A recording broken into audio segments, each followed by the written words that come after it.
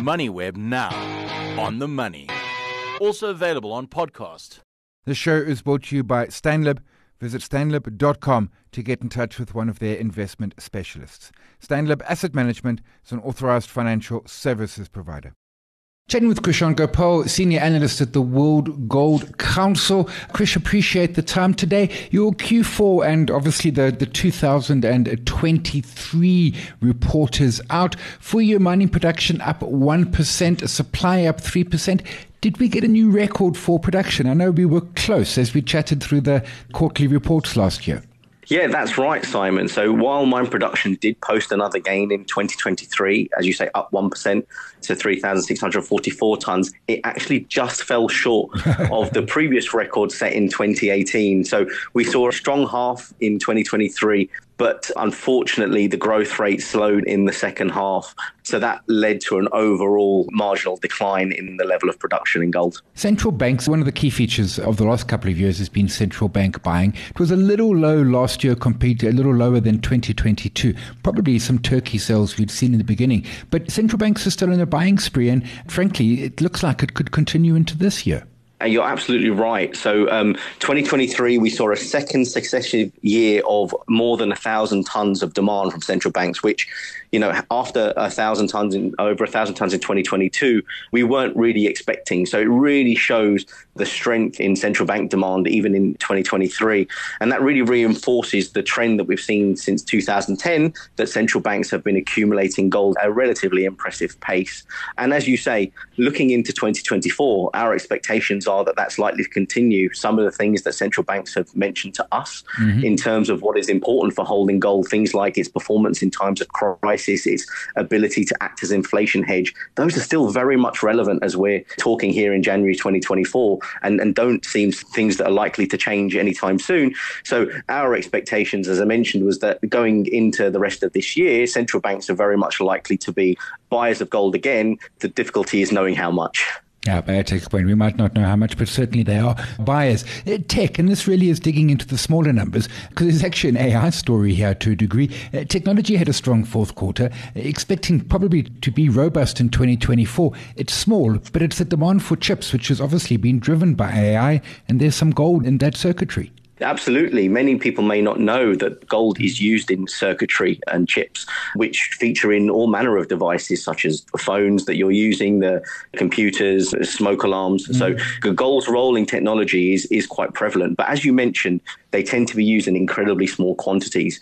But what we're seeing more recently, the drive and the frenzy around AI and the chips needed to support that, as well as the existing electronic devices that we use, continue to kind of create a role for gold within the technology space. And that's why, as you say, small relative to other sectors within the gold market, technology still sees a really robust and consistent level of demand year to year. Two things that did surprise me. One was recycling. It was up 9%. And maybe I'm just not in tuned enough here.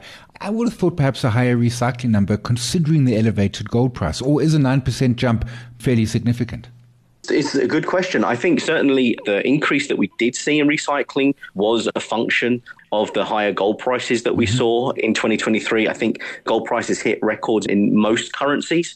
So it really shows you the strength that we saw. But I think it's the short-term increases in the gold price that really count. In 2023, the increase that we saw was enough to elicit some demand, recycling, apologies, but maybe not a significant amount. And I think part of that reason is due to the near market supplies, as we term it. So it's the amount of gold that is readily available to come out onto the market, depending on what the price does. So I think lower levels of that have also limited the level of gold recycling that we saw last year. So that's a key reason. Okay, gotcha. The other head scratcher for me is ETFs still seeing outflows, third year in a row. We've got gold just off the record highs. You mentioned the uncertainty out there, the inflation, the geopolitical risk. I'm always surprised that we aren't seeing more demand in the ETF space. Instead, we're seeing outflows. Yeah, it's a good point. Certainly the ETF space seems to have bucked the trend in terms of where investment has gone. We did, you're right, see the third year of outflows, and I think that was pretty consistent across different regions. For most of the year, we saw outflows.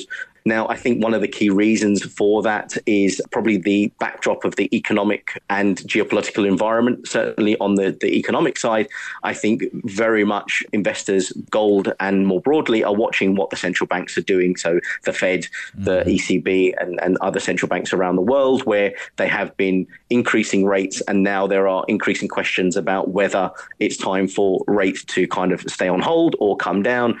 And I think at the moment, there's just a level of uncertainty. And through much of 2023, obviously, we were still seeing increases.